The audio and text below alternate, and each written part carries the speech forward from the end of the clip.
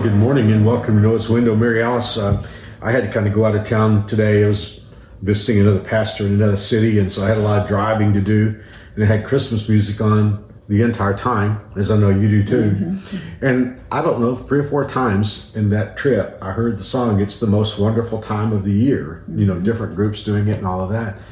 It is the most wonderful time of the year in some ways, and yet in other ways, it can be a very difficult time of year. Yes, very much so.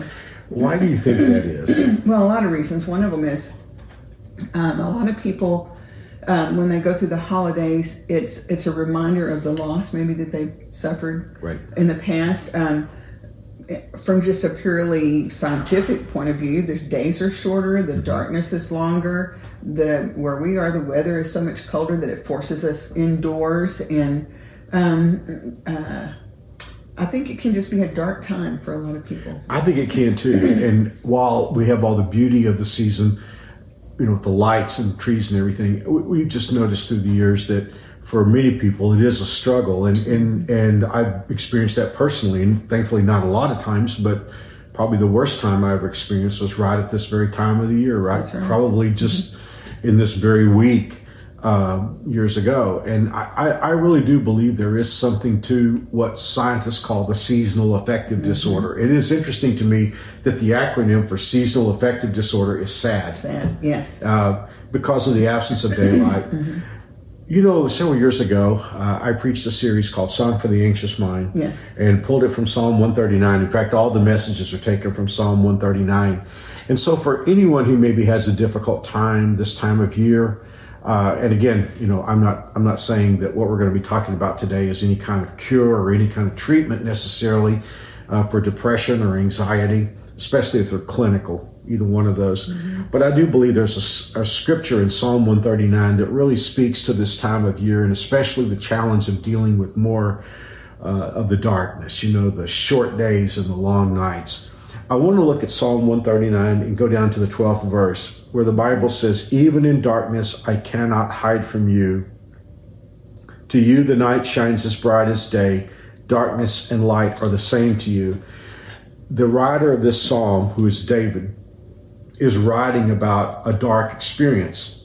In fact, if you look at the end of the chapter, in verse 23, the next to the last verse, he said, "Test me and know my anxious thoughts." And that's what gave rise to the title of the series that I preached, Song for the Anxious Mind.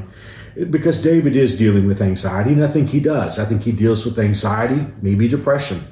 That's not unusual for some of God's people.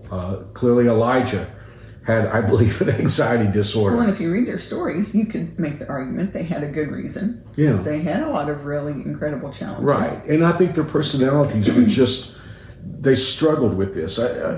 Job, when he had his world fall apart, he says in the book of Job, "What I worried about all these years has finally happened to me." Yes. You know, so I really do believe people of God, some of the greatest people of God, struggle with anxiety and depression. And just in case I'm talking to someone today and you're a Christ follower and you're dealing with some of this, either anxiety or depression, please don't feel like you're a failed Christian because you deal with that. I mean, we're flawed, imperfect people. You know, we have the perfect Spirit of God inside of us, but we're still flawed and imperfect. I mean, there's a reason why Paul says we have this treasure in jars of clay.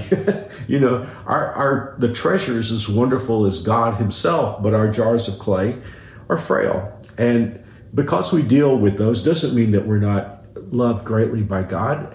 Some of the greatest Christians in the Bible dealt with anxiety and depression. So when I think David wrote Psalm 139, or I think when he did write it, he was talking about the darkness even that he experienced internally. I don't think he was just talking about the darkness outside. Well, and going back to the end where he says, "Search my heart." Yeah.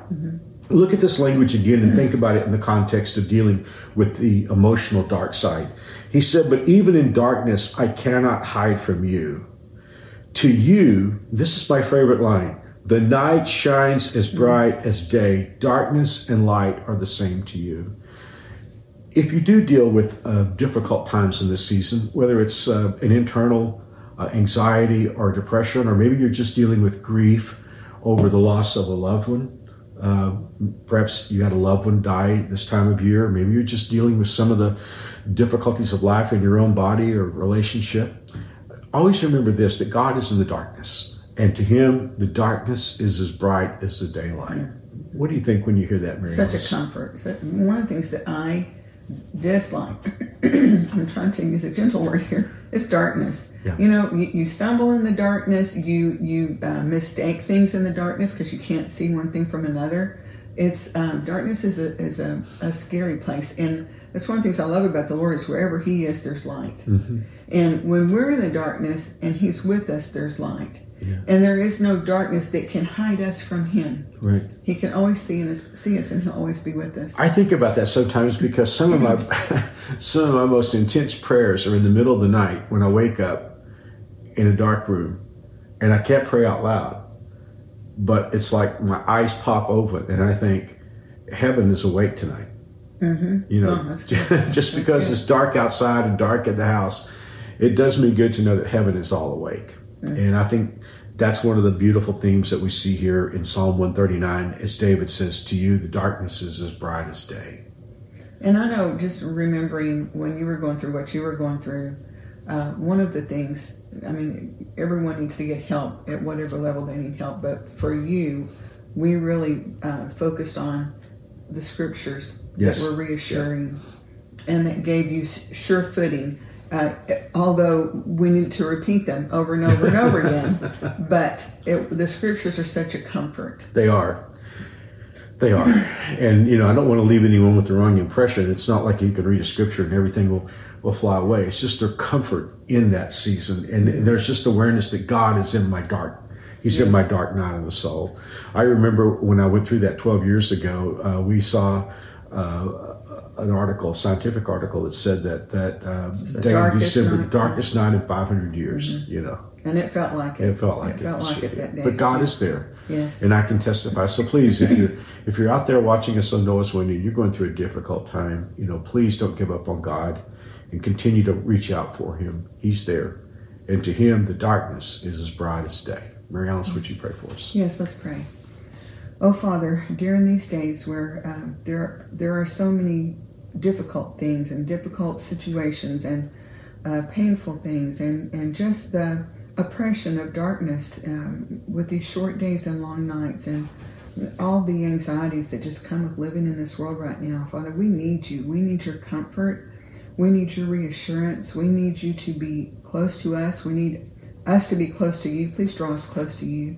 May we know your presence, and may we just feel your comfort. And we just think of all the people that are watching or listening today, and so many are in difficult situations and going through anxieties and depression and family situations and holiday situations that maybe bring more pain than joy. And Father, for each and every one, you know exactly what it is they're facing. I just pray that you would meet them in their hour of need, that you would draw them close to you, and that they would know your presence and your touch of healing and comfort. And we'll give you all the glory and the praise and the honor.